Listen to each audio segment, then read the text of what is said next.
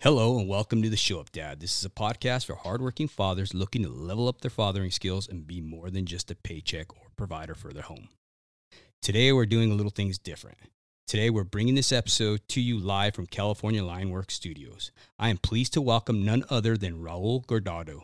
He is a journeyman lineman who has been in the trade for 24 years and is now the director of T&D operations at Sturgeon Electric, California. He has been married to his lovely and supportive wife, Letitia, for 18 years. They have one daughter, Madison, who's 11. Today, Raul is going to share with us what it takes for him to be a show-up dad. Welcome to the show, brother. Hey, man. Welcome. I really appreciate you coming out. How's things going for you? How's the trip? Dude, the trip was amazing. I mean, your guys' studio is just fantastic. You like it? Love it, dude. You guys are killing it. Killing it out here, bro. I appreciate it, man. Yeah, the team's worked hard. I'm really impressed with, what everybody's doing out here. It took a long time to get here, but now that we're here, it feels good. So appreciate you coming out. I know us collaborating there for a while took a little bit, but to get you and your family out here, looking forward to dinner tonight and just having a good time. Absolutely, brother. Once again, just thank you so much, dude. Well, let's go ahead and kick this off, Raul. Mm-hmm. Can I have you give our listeners a little background about yourself, if you don't mind? Yeah, no problem. I'm Raul Guardado. I'm currently the director for T&D, Sturgeon Electric, California, like you mentioned. I grew up in Southern California here, about 30 minutes from here locally, in a kind of a desert area, real rural. I started out of high school years, started doing cable TV. And I knew I wasn't going to college. Didn't really know my path at the time. But I knew I was going to work. Mm-hmm. I knew I was going to be a tradesman at some point, which I was excited about. I was ready to make money and kind of get out on my own. I have, 2 brothers. One of them that I work with here at Sturgeon. His name's Jesse. I also have another brother who's a year younger than me, Mario. He's very, very successful. He's also a director at a pretty big company. I won't mention, but he's doing well for himself as well. Mm-hmm. So I think we had a good upbringing. We had really loving parents, all of us. We were in a really disciplined household. Like I said, very loving. My dad, he was real strict. He was a hardworking, very hardworking father. From what I can remember, we were always on the go. We were always doing things. He always kept us busy. He was also my T-ball coach. He was also my Little League coach. He kept us really engaged in team sports. I think that's where a lot of us got our discipline from. Mm-hmm. He really taught us that. My mom, I can't leave her out of the equation either. She brought a lot of good values to us. As young men. She's very just being humble. She listens. She's a good listener. Mm-hmm. And like most households, it was a Latin family, so we were bred to respect your elders. It was when mom speaks, you listen, and when your uncles came over, you gave them hugs, and you addressed your elders all the time. And they really taught us that the importance of family. Mm-hmm. And I could really appreciate that today as being a leader. So then, like I said, I started in cable TV. That was a little bit with my family. I'm married, obviously, with one daughter. She's 11. My wife, she's a strong soul. For those that know my wife, she's fun to be around. She's definitely somebody that I look up to. She's taught me a lot, here recently. She's got a lot of discipline in herself and what it takes to just to raise a daughter. As you know, my daughter's 11, but she might as well be going on 15. Yeah. There's a lot of challenges with society and what's going on in the world today. I think the kids are just growing up way too fast, and I'm seeing that firsthand. So yeah, like I said, I started. I'm a lineman by trade. but I think I'm passionate about leadership and passionate about doing the right thing. And what we're doing here, inviting you out here is really just a way to improve culture and to hopefully, get another way of effectively communicating with all of our guys out there, not just guys that work at Sturgeon, but the entire workforce. And I think there's a message to be said. We totally dig what you're doing for us. Enjoy listening to your podcast and your message. So kind of funny story. I started as like I said, a cable TV lineman, and I didn't know what line work was. I'm first generation lineman, and I ran into a rest in peace now. He was a business manager at the time at the union, and we were kind of at the same location. He said, "Man, you need to get in line work. You're already doing the work. You should be a power lineman." And I said, "Man, what's that? What are you talking about?" And he kind of gave me his business card. He says, "You need to go down to the apprenticeship and you need to apply." And so I did. I just kind of did some research and tried to figure it out at the time, asked around, and I actually asked my coworkers, and he's all, "Man, that'd be a good job if you can get into it. It pays well." And I think that was the initial reason why we all get in, is because it pays well, before we even know about it. So just like today, I go down and apply, and it's a board. You're sitting in front of a board, and you got 5 minutes to sell yourself. Yeah, that's pretty much it. They don't take a bunch of time in figuring you out. You got 5 minutes, and either you're going to do this or you're not, right? And I remember I hit it off with one of the board members that were there really well. We had a good conversation. We're talking, and I didn't know the work, but I knew I could climb. I knew I had the physical capability of doing the work. And he says, "Okay, we'll be calling you." And pretty soon I get a phone call, next couple of days, and I'm working, but they said, "We need you to report to your first job site." Mind you, I don't have a Class A. The requirements were different back then. I got indentured in actually 1997. So, you showed up with no Class A. They gave me a list of tools that I ran to Home Depot to grab, the 420 channel locks and the hammer and the screwdriver and the skinning knife. And I think we all have that story, and me being first generation lineman, I had to bring some of the values that I was kind of raised with to the trade, because I didn't know the culture I was coming into. So fast forward, till now, like I said, spent my whole apprenticeship here in Southern California, working through several different contractors as lineman and foreman, general foreman, and then recently here, superintendent, at my previous employer, and ultimately kind of taking a new opportunity here at Sturgeon as the director for T&D. And yeah, I'm enjoying it, man. I'm having fun. I was able to come over here with kind of lessons learned from a lot of different places that I've worked. And now it's, everybody's looking at you as the boss, so to speak.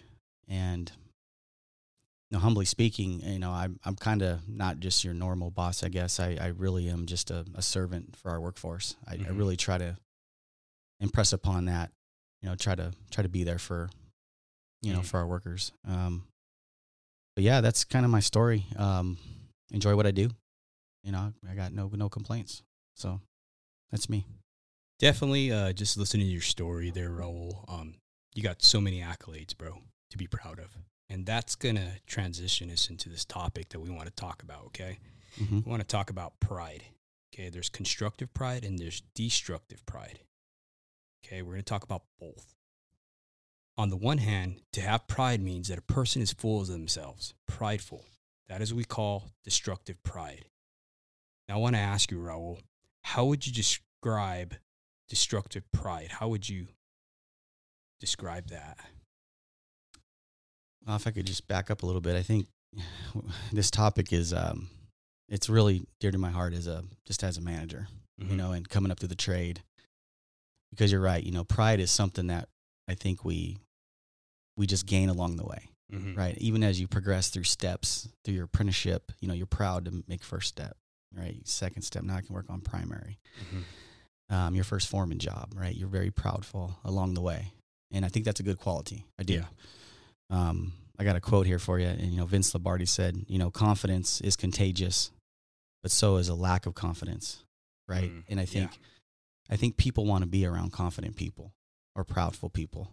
Mm-hmm. And I truly believe that because, if you're confident, people can see that and they want to follow you.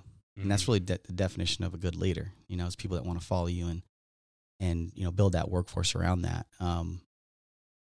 But to your point, there's a whole other side of confidence too that can really get you in trouble. Yeah. And I've experienced it as a manager myself. Deconstructive pride, or the opposite of being, confident, is kind of being arrogant to it, and to the fact that you stop listening. Right. And people are telling you certain suggestions, and I guess it's not even like on a job site or, even in life. If people are telling you suggestions and you're not listening and you're not learning, well, it's really negative, right? You're almost overconfident to where it causes problems. Mm. And I think a lot of times too, how many times have we had those apprentices where you don't even want to teach them anything because they think they know everything? Right. You know what I mean? Mm-hmm. No one wants to know it all. Mm-hmm. And I think that's where we're going with this, is where I want to talk about how people sometimes mask that Mm-hmm. with being overconfident. Yeah. You know what I mean? And it really turns out to arrogance. Yeah. So being confident, you got to be confident, as as linemen. We're both linemen, and you got to be confident in a lot of things. Your equipment, your processes, right? Your training. There's a lot of things you got to be confident in. When you start to be overconfident in those abilities, and like I said, and you're not, you're not listening anymore. You start to cut corners. Mm-hmm. You start putting yourself at risk. And if somebody says, "Hey, man, slow down," like, what's going on? Look, you're working a little fast today. Oh, I've done this 1,000 times like this, right? And when we look at, kind of change topic a little bit, but when we look at incidents and we investigate incidents, David, like, it's overconfidence does play into a lot of incidents. Mm-hmm.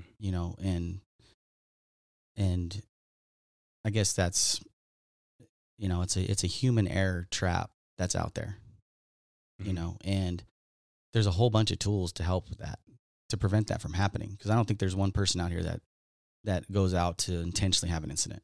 I know that in my heart. Yeah. We're all, but then again, we're not human. We're all humans. Excuse me. We're not robots, and it takes certain tools to prevent overconfidence, and one of them is just communication.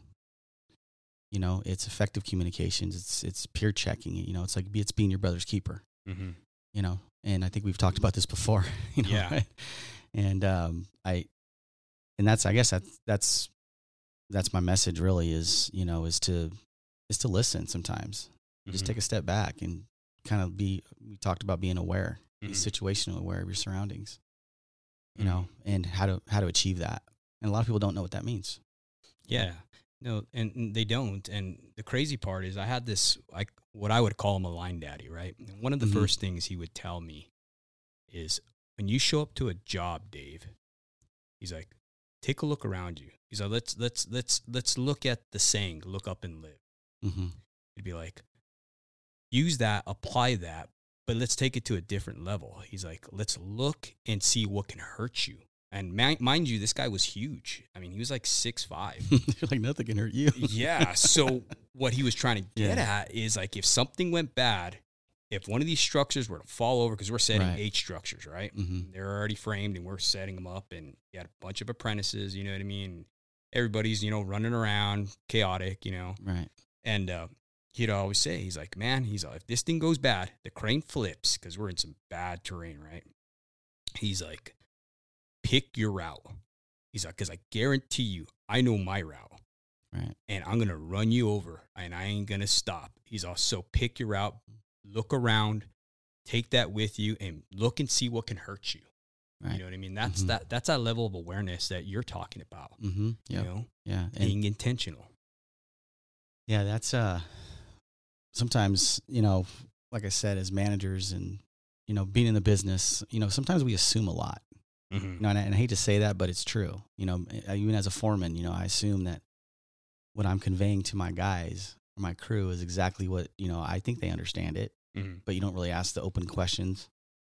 And when we talk about situational awareness, and we were talking a little bit about it a little bit earlier, but nobody really understands. And it took me a while, and I'm not the greatest at it, but I've read a lot of books and I've listened to a lot of smart people more than me. And the biggest component of awareness, like you're talking, is that prediction. It's so true. There's, it's gathering information. It's a head on a swivel, like you said, know your route. But it's really prediction. And if you can predict the outcome of what your actions are, then you are cut in. You are cut in to know that if I do X, this is what's going to happen. And it's no different than your message, about being, intentional is, I guess, to your point, what I'm talking about is if you're intentional in life and you're dealing with certain things at your household, and, we're all dads here, like you need to be cut in, situational aware, but know the outcome of your actions. Yes. And it's pretty simple, right? I mean, if you're disciplined and you're accountable and there's certain things you want to do, then do it. It's not always going to be right, but at least understand where it may go. I guess to my point is what I'm trying to make, is understand what's the outcome of your actions. Absolutely. And I love the way you tied that back into just being a father. Okay. And one of the things you said I want to touch base on is sometimes we convey a message, like you said, to your guys, and the way it comes out to you might not be necessarily the way they get it and receive it. Now let's take that a step further, Raul. What do we say when we tell our wives? Sometimes we're not communicating right with them in a proper way. We think we are. Right. I know for me, I think I told my wife what I wanted her to do, you know what I mean? Word for word. And she's looking at me like a cow looks at a brand new cattle guard, just like, what did you say? And I'm like, I said this. And she's like, no, that's not what you're saying. You know what I mean? Same thing with our children. When we think we're actually telling them something and we're cutting it short because we're not being intentional, we're kind of just half in and half out, 1 foot in, 1 foot out, we're sending them a mixed message, so you hit the nail right on the head, brother, being intentional. I get it. And I'm probably the worst at it at times. You talk about family, I'm around guys most of the time, and I'm around, smart men and smart guys that do exceptional work for us. And sometimes I take that for granted, that we're so cut in that when I get home, why aren't you as cut in as me? The guys I just left. And me and my wife, we miscommunicate all the time. We've been together 18 years and we're comfortable around each other. Like, we have no problem with speaking up and speaking our minds, but there's always that lack of misunderstanding at times. Instead of just saying, hey, what did you mean? We do this thing called Operation Readback, and I stole it from Jocko. But he, if we want to make sure that your team understands the mission, what do? You have them read back what you just said, right? And you take the opportunities, you ask questions. But we don't do that with our own families, and I have an 11-year-old, and I try to set some expectations for her, and we just miscommunicated the other day, and it was because I didn't ask her, tell me what you understood about what we just talked about. And because I just assumed it, and I guess that's called being comfortable, being comfortable, without, it could be the same as a crew too. You get comfortable around crew members, you get really comfortable to where it's complacent. It's get complacent. Right. Exactly. So, and you're absolutely right, Raul. I mean, dude, I get it. 3-point communication as linemen, as troublemen. How many times do we have to relay messages back and forth with dock operation, especially when you're opening up a switch or whatever, you know what I mean? It's that 3-point communication. And I had a past guest on here, and he was an ex-LAPD hostage negotiator, and that's one of the things he touched on. He touched on 3-point communication, and I started implementing that with my daughter, who's 14 years old. And at first, she kind of looked at me like I was crazy. You heard me, Dad. You know what I mean? but afterwards, she was repeating it back to me, and then I'd repeat it back to her again, letting her know, I'm listening to you. This is what I said, and she started to get it. So now we do that now. That's one of the things that we're doing, and that's building our communication. Because for the longest time, me being on the road, I lost those years with my daughter. Yeah. I could attend to that, man. Like, I, starting up Sturgeon here back in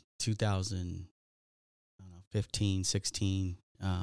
We didn't get work until 2017, but I could attend to that. I was home, Mm-hmm. I was local, but we spent a lot of time in the office. And when we weren't in the office, because we're trying to build a company, right? And we're trying to get work and whatever any breadcrumbs we could get just to start our operation. But yeah, my family took a toll on that. Mm-hmm. I might not have been away, but I wasn't home either. Mm-hmm. You know what I mean? Like my mind was someplace else. And so, yeah, I guess that's a lessons learned. I know I'm probably moving ahead, but, with our discussion, but yeah, I mean, that's a lot of lessons learned on my part where I wish I would have, got more engaged Mm-hmm. or intentional to your point, when I'm home, be home, Yes. and we do employee spotlights. I know you've probably seen them sometimes on Mm-hmm. YouTube at California Line Works. And one of our employees, Lorenzo Saveo, he's great. He says, I'm 100% at home. I'm 100% at work. Like he does full time at home and he's full time at work, and he's able to get things done, and he's more accomplished for that. And I respected that so much. And I never really even heard that. And, he runs our traffic, and how insightful is that? Like Mm-hmm. he was right. And I failed to do that, building this company and building up what we had here, and, kind of how far we've come. So no, I really appreciate that. And, Mm-hmm. to your point. Yeah, and the great thing is, we never get this blueprint as fathers, right? Mm-hmm. Same thing with line work. We were never born, with the knowledge of line work, right? We had to practice, right? Mm-hmm. So it's the same thing with fathering. I had a past guest that said that don't let a bad moment ruin the rest of your life. You know what I mean? Bad things happen, Mm-hmm. learn from it and move on. Right. So. Oh yeah, we're all gonna make mistakes, and we just can't keep making the same mistakes. And that's I say that to a lot of people, Mm-hmm. and learning from mistakes. I was just on a conference call right now with some of our team members, and we made a huge mistake. And I said, the first thing we got to do, guys, is admit it. Let's admit we made the mistake, Mm-hmm. right? And you got to learn from it, and you can't repeat it. It's like those three things. And that's what I try to carry myself on, is just as being a leader. No one's perfect, guys. Yeah. Just got to learn from us, communicate, yeah. And that's part of one of the three core values at the Show Up Dad. It's being intentional, it's being committed, and it's being responsible. And the one you just talked about is being responsible. Mm-hmm. Being responsible enough as a man to say, hey, I screwed up.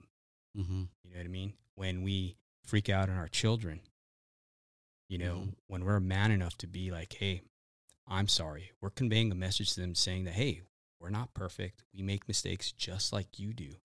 Mm. But I'm big enough as an adult, because parenting is left for the adults. Right? Mm-hmm. So when we're big enough to say that to them, we're actually teaching them to take ownership, take responsibility. So they're not panning it off later on in life when, stuff hits the fan, when a deal doesn't go through. They're not saying it's because of this, and they're making excuses. How many people make excuses nowadays? They don't want to take ownership, dude. Yeah. It's easy. Yeah. I mean, you can take, and I agree with you 100%, like the ownership piece. I've been around a lot of people, and it's easy to have ownership in the problem. Mm-hmm. Sometimes what's hard is the ownership and the resolution on how to fix the problem. Mm. Right. And people can point and tell you everything you're doing wrong. Yeah. We get that all the time. I mean, I'm like that way even at home. I can pick my house apart, Mm-hmm. but my wife will check me and be like, well, how are you going to fix it? Let's talk about how you're going to fix it. Right. And I think if we all had that same mentality, even our culture now, is when we see a problem, let's fix it. And to your point about being, cutting corners and putting ourselves at risk, Mm-hmm. because we're too proud to listen or learn or take criticism. That's really what being a good lineman is that sometimes you got to say, I don't know. Yeah. That's a good apprentice right there. It says, man, I don't know, Mm-hmm. and he'd show me how to do that. And I think if even as a father, it's okay to sometimes to say, I don't know. Exactly. And get the information. And so you can answer the question or deal with the situation in a positive way that Mm-hmm. influences, so that you look back at it and you say, man, that was a, back to awareness prediction and looking back at it and saying, man, I really thought that through this time. You're right. And luckily I've had a lot of where I didn't make that sound decision, and I've learned from my mistakes along the way, being in management. But anyways, I mean, I guess it's something we all have to learn from. It's not easy. No. It's definitely not easy. No, it isn't. It's awesome to hear your humility too. I mean, here you are, people can look at you and be like, man, this guy is really at the pinnacle of everything, right? But the level of humility that you carry is something to stand on. That's amazing. You know what I mean? And it's I appreciate that. Good leaders, you're conveying that to your men. Yeah. You know what I mean? And that's what we're trying to get away from. It's good to take pride in your work because that's what we're taught, right? Yeah, from early on. Take pride in your work. Square that washer away. Diamonds are for girls. You know what I mean? All the stuff that we grew up, And I totally get where you're going with it, man. Like, being a good leader and getting people to want to follow you. Like, if you're arrogant and you have an answer for everything, that goes so far in our business. It does. Like, it's really easy to gravitate towards that. But if you could get people to follow you and you're humble, and it's almost like people work harder for you. Yes. Because you're listening to them. You're listening to the problems.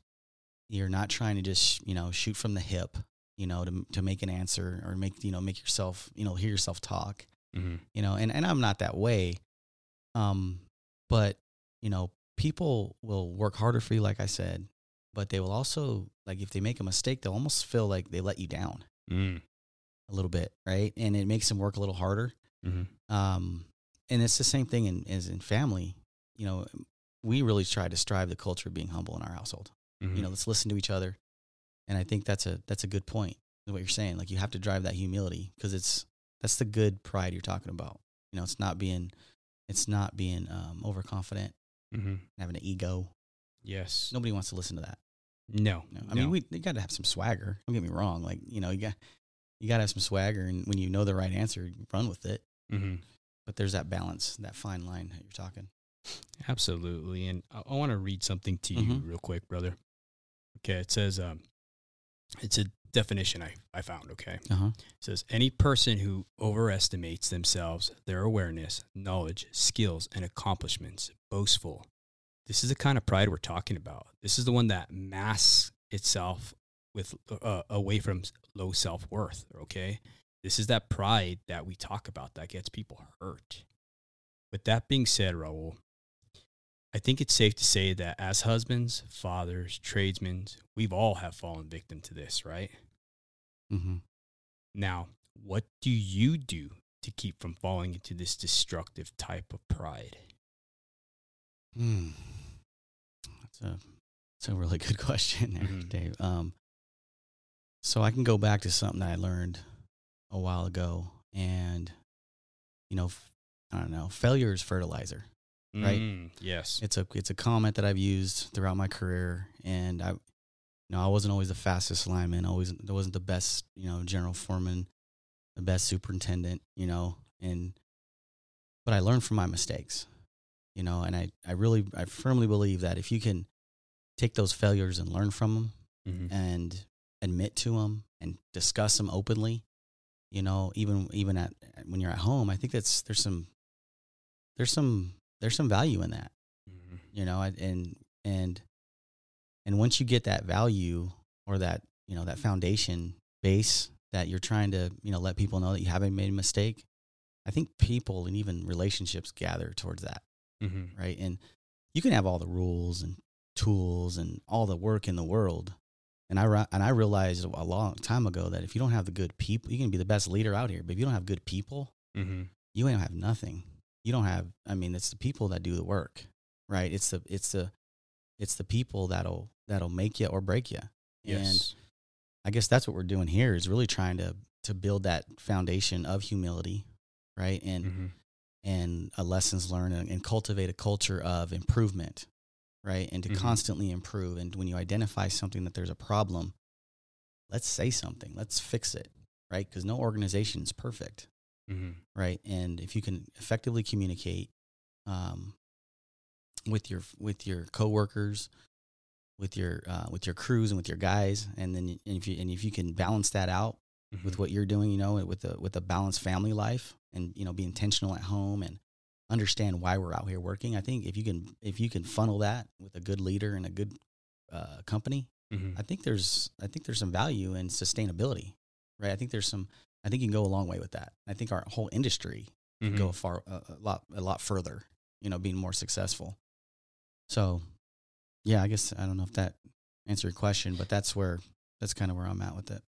No, no, you answered it perfectly, brother. And man, I heard this quote. I think John Maxwell is the one that said it. He said that people don't care how much you know unless they know how much you really care.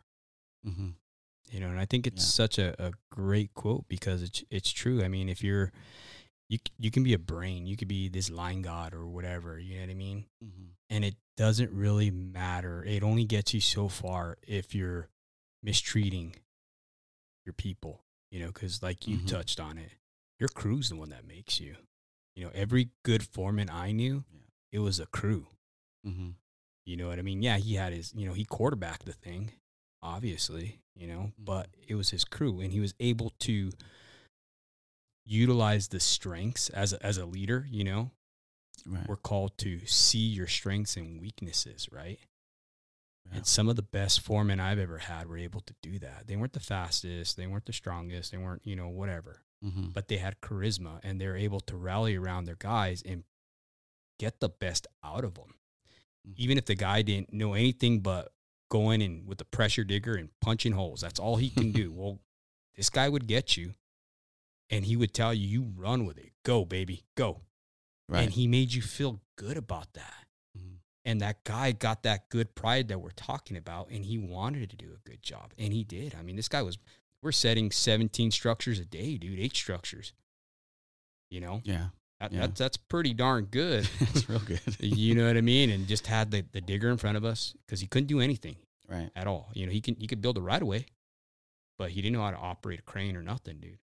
So this guy would go and he'd punch holes, dude, get them perfectly level for us, go ahead of us and just dig and dig and dig. And we were able to, you know, succeed as a crew because this lineman, this foreman, knew how to be a leader. He knew the value in people. He saw what they were good at. And I think that's what we need to do as fathers. You know what I mean? Mm-hmm. Let's take that a step further, Raul. Not every kid is the same. You know, I got 3 kids, and each one is different. They're individuals, right? So my same parenting that I do for my daughter to my youngest son is going to be completely different. Okay? Yeah, it's going to be unique to them. Yes, right. Exactly. It's going to be tailored, right? Yep. So it's the same thing with the guys we work for in the trade. Right. You know, and we got to find their strengths and weaknesses and try to capitalize on their strengths at the same time, try to help them with those weaknesses. And that's what you're talking about. I mean, that's why I think you're highly successful in what you're doing, is because you're able to see that as a good leader. Yeah, I think it's, I appreciate that. I do. I appreciate the compliment. I think it's a lot to do with, you know, observations, right? We talked about it. I think it's, you know, you talk about being, you know, caring, you know, and it's not just the leader, but it's the crew, right? It's like, if we're working together and I know there's just not something, you're just not right, and we've worked together for a long time. And let's face it, like, we're going to work around guys we want to work around. The work's so good. I mean, there's 50 standing calls for us here locally. Like, if you're not where you want to be, then there's a problem, because there's work everywhere, right? And I can, and, you know, to your point, if we care more about each other and we're working together and we know something's just not right, we should say something. Yes. We should say something to each other, because ultimately, when we talk about incidents, just overall, David, like, we talk about incidents, it really takes 2 things, right? And I'm not the smartest one that came up with this. Obviously, I've talked to people. We've done a lot of soul searching, and you know, with ourselves, and it really takes 2 things, right? It takes a deviation from a rule, right? And it also takes a human error event, right? Those 2 things combined equate for like 94% of all injuries and all lines of business. I'm not just talking line work. I'm talking, civil, vegetation, any type of work. Mm-hmm. And if you think about it, the human error piece is so critical in our business because that's so much. It's what's going on at home, right? Mm-hmm. What's going on with me today, right? What am I thinking about? What's my motivation today? Mm-hmm. And to your point, like if we're working together and we care about each other, like you should be able to see that I'm not cut in. Yes. And that when we're up there transferring primary or, I may be the foreman, I'm looking up at my guys and they're just something not right. We got to stop. Mm-hmm. We got to get cut in, and I think if we did that more, to your point, Mm-hmm. I think we'd have less incidents in our whole entire industry. And we hear about them all the time, Mm-hmm. And if you hear the incidents, that just you come across, it's those two things line up. There's a rule violation or a deviation from something or a policy or procedure, Mm-hmm. and somebody just made a mistake, and that's just, I think if we, and it's a math equation, you take Mm-hmm. one of them away, you got a 50% chance less of having an incident or an injury. And I know we got families listening. If I said we were going to train people and do things in that such manner to get, the end user, the lineman, those tools to prevent, a human error event, that's a huge 50% chance, less likely to get hurt. I'm sure everybody would sign up for that. And those are some of the positive things that I think you get from a culture when you care. Mm. To your point. Yeah, no, absolutely. And I think when we show them that we care, right? Mm-hmm. We're showing that we're not coming from a place, we're not operating from a place of arrogance, which is also pride. Mm-hmm. You know what I mean? And we're saying, hey, like prime example would be you. You're a boss. Yeah. You go out and visit the crews. Mm-hmm. You know what I mean? I don't know how many times I had some of the better bosses that I've worked for, when they came to the crew, you know what I mean? They just show up, not to bird dog you, not to tell you what you're doing wrong. Just to talk. Bring you some donuts, some coffee. Hey, guys, what are you doing, man? You guys doing a good job, Yeah. bro. Right on, Yeah. Obviously, with, me, when I was pushing, I would, that was the rule I had on my crew. If you're coming out here, you're bringing something. Yeah, you're bringing something in. We stop all work. Maybe you'll get the hint. That's still the case now when I show up. It's an all stop when I show up too. So, but I mean, Mhm. that just has so much value, dude. When let's take that back. So when you're showing them that you care, like we talked about that quote from John Maxwell, Mm-hmm. people are more, they're more privy to want to just open up to you and share their lives with you. You know what I mean? And want to work better for you Mm-hmm. versus this burnout that most guys are getting. This job is crazy, dude. You got guys who are working 24 and 8s. You know what I mean? They're working 24, out for 8, come back the next day, do it again, and Mm-hmm. great money, whatever. But at what level? That's already such a crazy level that they're operating at, right? Oh, yeah. Now let's go ahead and add into a job that you dislike the person that you're working for. How much does that add to you? You know what I mean? It just starts doing this pyramid, you know what I mean? To where it just builds and builds and builds and builds. Now, if you're a good boss, they're going to want to work great for you. You know what I mean? If you're showing them you care, if you're telling them, hey, dude, you look kind of tired today, bro, I'll go up. Yeah. Right. Those Those are some of the best linemen I've ever worked for, best foremen, and they're like, hey, dude, something's not right. You're cool, just stay on the ground today. Yeah, stay on the ground. I'll go up. Right. Mm-hmm. And that's a very positive message. Yeah. I don't know if they still do that. You know what I mean? But I think so. I think they're still working. Our guys are working a lot of time.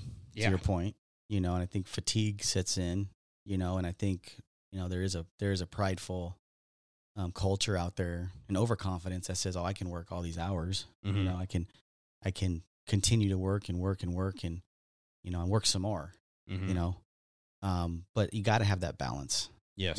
You just got to have that family life balance that kind of self-checks you a little bit. Mm-hmm. Why are you working so much? Why are we working so much? We all got families. We're all providers, Mm-hmm. but there's got to be a limitation. There's got to be, you work too much. It just adds fatigue. Like I said, Mm-hmm. and fatigue is a huge human error, reason that things happen. Yes. If you're fatigued, you get complacent. Mm-hmm. I met a gentleman a long time ago. He's dead now. Rest in peace, Bill Damp. He's an exceptional speaker. I actually met him at the Lyman's Rodeo years ago, and he said something that really woke me up to that. He says, safety is hard work. And I looked at him, and I've always heard the opposite of that. Once you get good at safety, it's second nature. But if you really think about it, safety takes a little longer. It's gonna, if you're gonna put on more cover, it takes longer. If you're gonna test and ground several different locations, you got to set up more. And there's different, job briefings take longer, and there's certain steps that just take longer, right? And he made sense with that, because now it's, if we're fatigued and safety takes longer and it's harder work, well, now we start picking and choosing, prioritizing what we're going to do, what we're not going to do. And he made a lot of sense. And so we had him come out and talk to all our guys, and then he kept talking, and he says, safety is not a priority. And I was looking at him like, are you crazy? Like, no, safety is the number one priority. And he's like, no, safety is a value. Priorities change, to your point right now. And he, as things change in our daily lives or careers, and even the job steps of a normal crew, if safety is a priority, you're going to shift that around, especially if you're rushed or if you're fatigued, right? But if it's a value to you, it doesn't change. We do it this way every time, no matter if we're tired, no matter if we got time pressure, no matter what's going on. We may have a distraction on the job, right? Safety is a value. We follow our procedures. So, it makes sense. It made sense to me at the time. Like I said, he was a smart man. But yeah, so yeah, I don't know where I was going with that, but that makes total sense too. Cause like, I don't know how many times as a hand, we always think, why are we doing this again? Why are we doing this again? Why are we doing this again? But like you said, practice. Yeah. Just in, even in the military, when I was in the military, we used to practice, practice. Right. You're welcome. Yeah. Thank you for your service. And, for me, the big game never came. You know what I mean? I was in the dry years, is what we called it. But nevertheless, you practiced. And practice good habits. Exactly. Yeah. So I wanted to ask you something real quick, brother. Now that we both talked a little bit about pride and stuff like that and the end results of it, right? We both can agree that it's rooted in arrogance, right? Bad pride. Okay. Do you believe that if we change our perception and start seeing this type of pride as negative, we can start helping men stop taking those unnecessary risks that lead to death and dismemberment? If we change that culture? Absolutely. I think our business is, it's very hazardous, right? Our business is very hazardous, but if you follow the rules and you do what's expected of you, we mitigate those hazards along the way. But it takes procedures. We call them layers of protection, right? We call them, the job briefing is a layer of protection, right? You get up and there's procedures in the air, the layers of protections, or whatever job you're doing, layers of protection. And every time you start removing those layers of protection, you're more likely to have an event, right? And if you're relying just on your final layer of protection, which is your PPE, you've lost a lot of things along the way. But before that, there's the job briefing, there's the culture, to your point, is, the criticism, or how are we approaching this job? Asking the questions, having a questioning attitude, not being arrogant to where I've done this 1,000 times. We're not going to have a job briefing today. Let's just go ahead. You go start work. I'm going to fill this out and I'll bring it to you and we're going to sign it later. Right. Because we've done it so much, you start cutting corners. So yeah, if you can check the ego, check the pride, and we're talking about work right now, but I think you can take that home too. Yeah. I think we'll probably get to that. If you could check that at the job, I absolutely think that. I think if people use their awareness and, there's certain human performance tools out there too that help check that. It's effective communication. It's peer check. It's being your brother's keeper. It's self-check. Like I said, questioning attitude. All those things help with that prideful attitude. Yes. So Now, we talked a little bit about, pride, self-worth, arrogance, right? Now, arrogance, I've heard it being said that it's rooted in low self-worth. So, with that being said, what do you feel we can do as fathers to help our children with their self-esteem? What do you do? Well, I got 11-year-old, just to Yeah. remind you. So, Right. obviously, as a young lady growing up, I think self-esteem is so critical right now for her, right? I mean, especially now.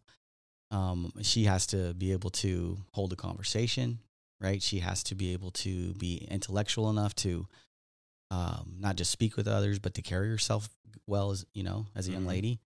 But I think, I don't know, we have to be slow to criticize, but we also need to be quick to give a compliment at times, and let them know that we're not just gonna just criticize them all the time, because then our kids or my kids just start shutting me off, and so I think that's what I try to do is to use some of the some of the things we've talked about today, being humble and.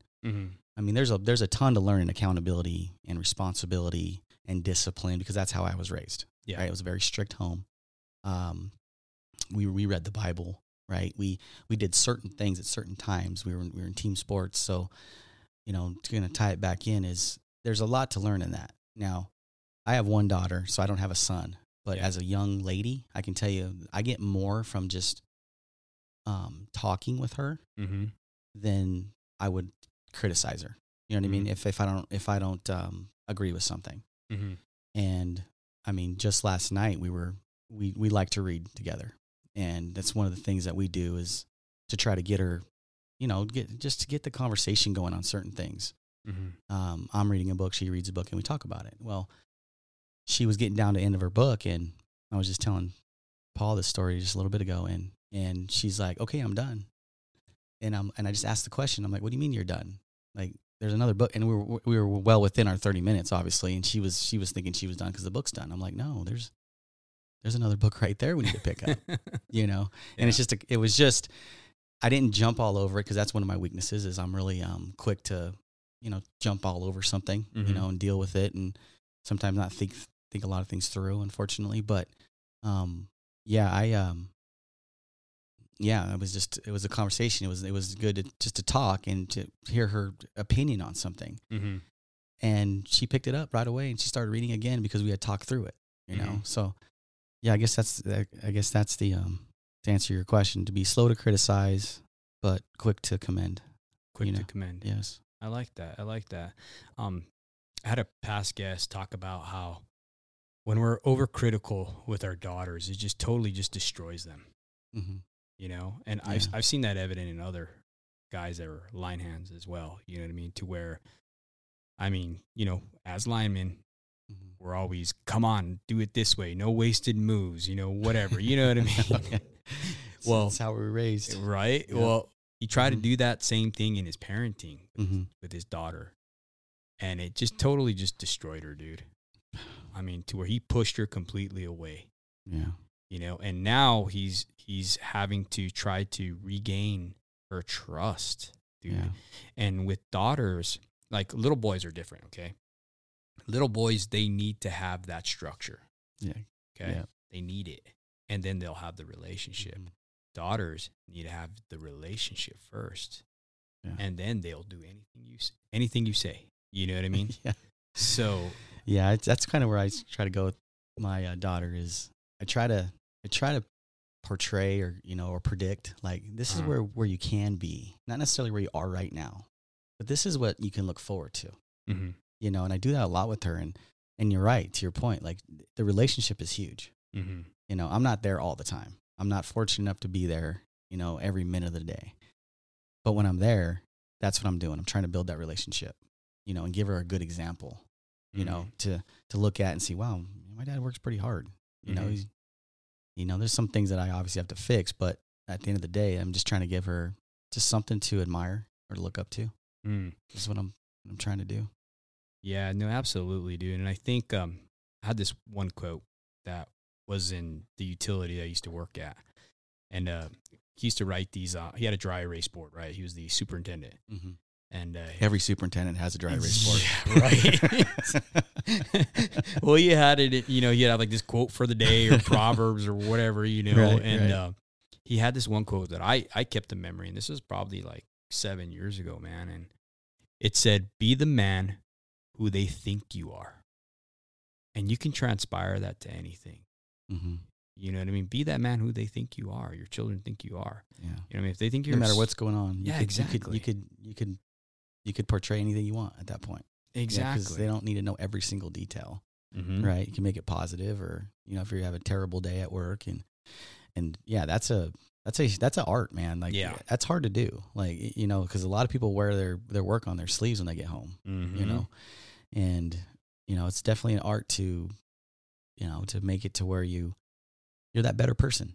Like I said, mm-hmm. you know, people look up to you. So, I like that. I like that a lot, bro. I wanted to ask you real quick, Raul. Yeah. I know we're running out of time. Do you believe that today's society is where it is because we have been taught that life has little to no value? Okay. It is no wonder people are taking unnecessary shortcuts. They don't necessarily value life. They don't weigh the risks and repercussions that it carries. And I tie that into pride. Okay. Because when you're really being prideful and arrogant and you're taking these risks and cutting corners, right? Mm-hmm. You're really saying you don't value your own life. You don't in a nutshell, right? Yeah. Yeah. Indirectly, you're saying, I don't really care. I'm going to do this. Yeah. I think it's, man, this is tough. Cause like I've told you before, like I've investigated a lot of incidents throughout multiple companies, and I can tell you that I don't think anybody intentionally goes out to hurt themselves. I know that because I just don't think that that's even possible. But I do think that people have so much going on in their lives, and there's bad habits along the way. I truly believe that there's some bad habits that lead into those shortcuts, right? Because that's how we were taught. We were taught early age as apprentices as how things get done, and you still see it to this day. You know, you see an apprentice doing something that his lineman allows him to do. Well, he's showing him the culture of how we do it, right? And it just goes on and on and on. But to my point, I don't think anybody intentionally goes out to break a rule. But I do think that we all have to be aware of our mental capabilities and being fit for duty. When it's time to work, it's time to work. Because the human brain can only take so much, David, at a time. Yeah. You know, they call that marble management, right? And it's 5, 6, 7 things at once.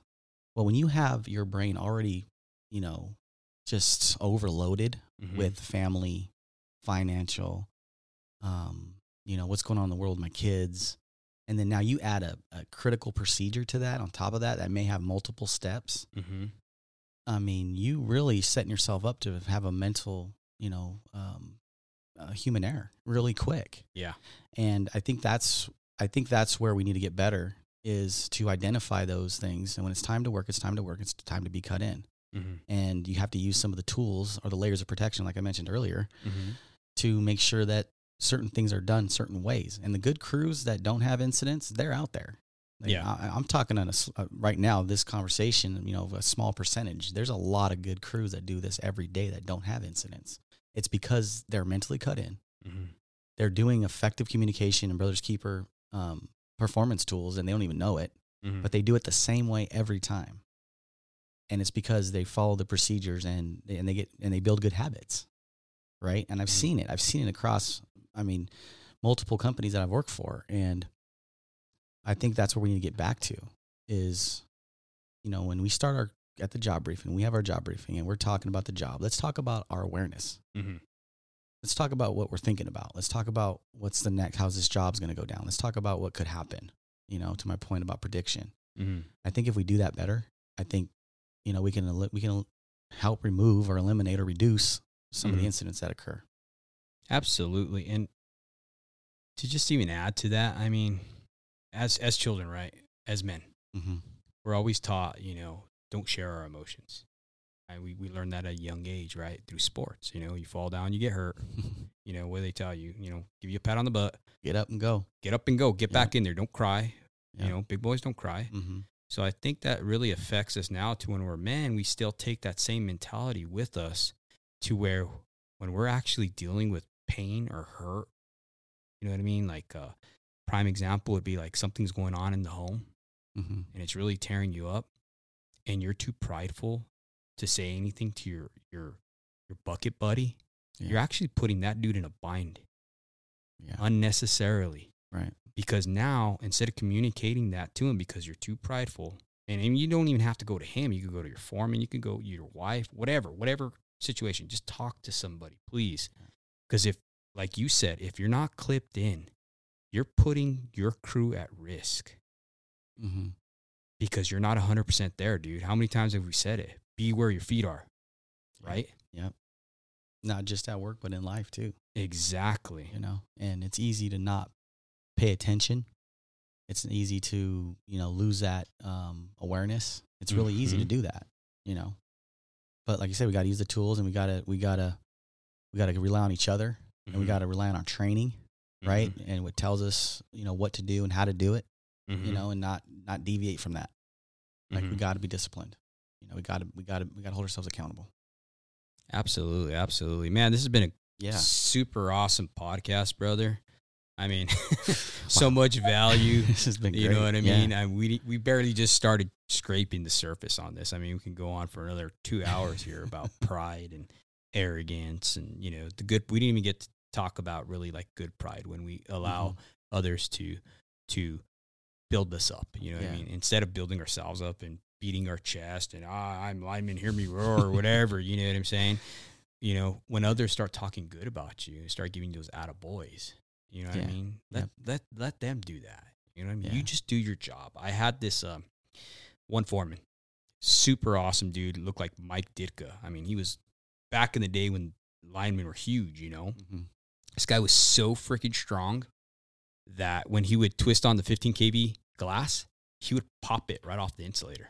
He would break it, and he would hand it to you. He did that on purpose, right? And he would hand it to you. Just so you'd freak out. He'd be like, they just don't make them like they used to, do they? And you're just like, what the?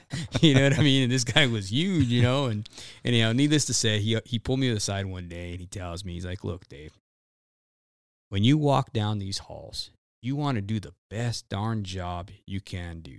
If they put you on the thumper, they put you on an underground crew, they put you with us on the heavy overhead or on, downtown in the duck banks or whatever, you know what I mean?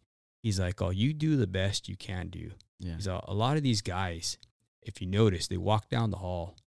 He's like, they can't look at you in the eye. He's like, because they know that they didn't do the best that they can do. Yeah. He's like, don't be that guy. And I take that with me wherever I go. You know what I mean? Yeah. I think that's a healthy level of pride. Taking pride in yourself. You know what I mean? Yeah. Knowing your limitations, obviously. Mm-hmm. Knowing when you're sick, knowing when you're hurt. You know what I mean? And knowing when something's bothering you to be like, hey, time out, let's regroup. Right. It's that, we call it positive reinforcement. Yes. And you're doing that. He did that naturally, and I agree with you totally. Absolutely. Well, right on, Raul. Thank you once again, dude, for just having me out here and coming on this podcast and making it happen, dude. This has been super, super beneficial, dude. And I know it's going to provide tremendous value to our listeners, brother. Thank you. So what I want to do today is I want to ask you to share with our listeners how they can get a hold of you, brother. Okay, great. Yeah. They can reach us at, find us at on our Instagram at California Lineworks, YouTube, and Facebook, all at California Lineworks. Mm-hmm. We recently just started a new podcast, The Power Element. We had our first episode here a little while ago. We had a great time with it. Mm-hmm. And I'm looking forward to continue it and get that effective communication out to all of our guys out there in the entire workforce. So I want to tell you, thank you for coming out. Appreciate you, traveling your family out here from New Mexico, and looking forward to dinner tonight. Looking forward to meeting you, and, just appreciate it, David. Thank you. Absolutely, brother. And this podcast is brought to you by obviously California Lineworks out here, KDAZ 96.9. Line 11 Clothing, The Modern Day Tradesman, and Monzingo Knives. Those are our sponsors, man. And I just want to thank you guys, and I hope this blesses all of you guys out there, man. And once again, be safe and be that show up dad. Right on. Thank you.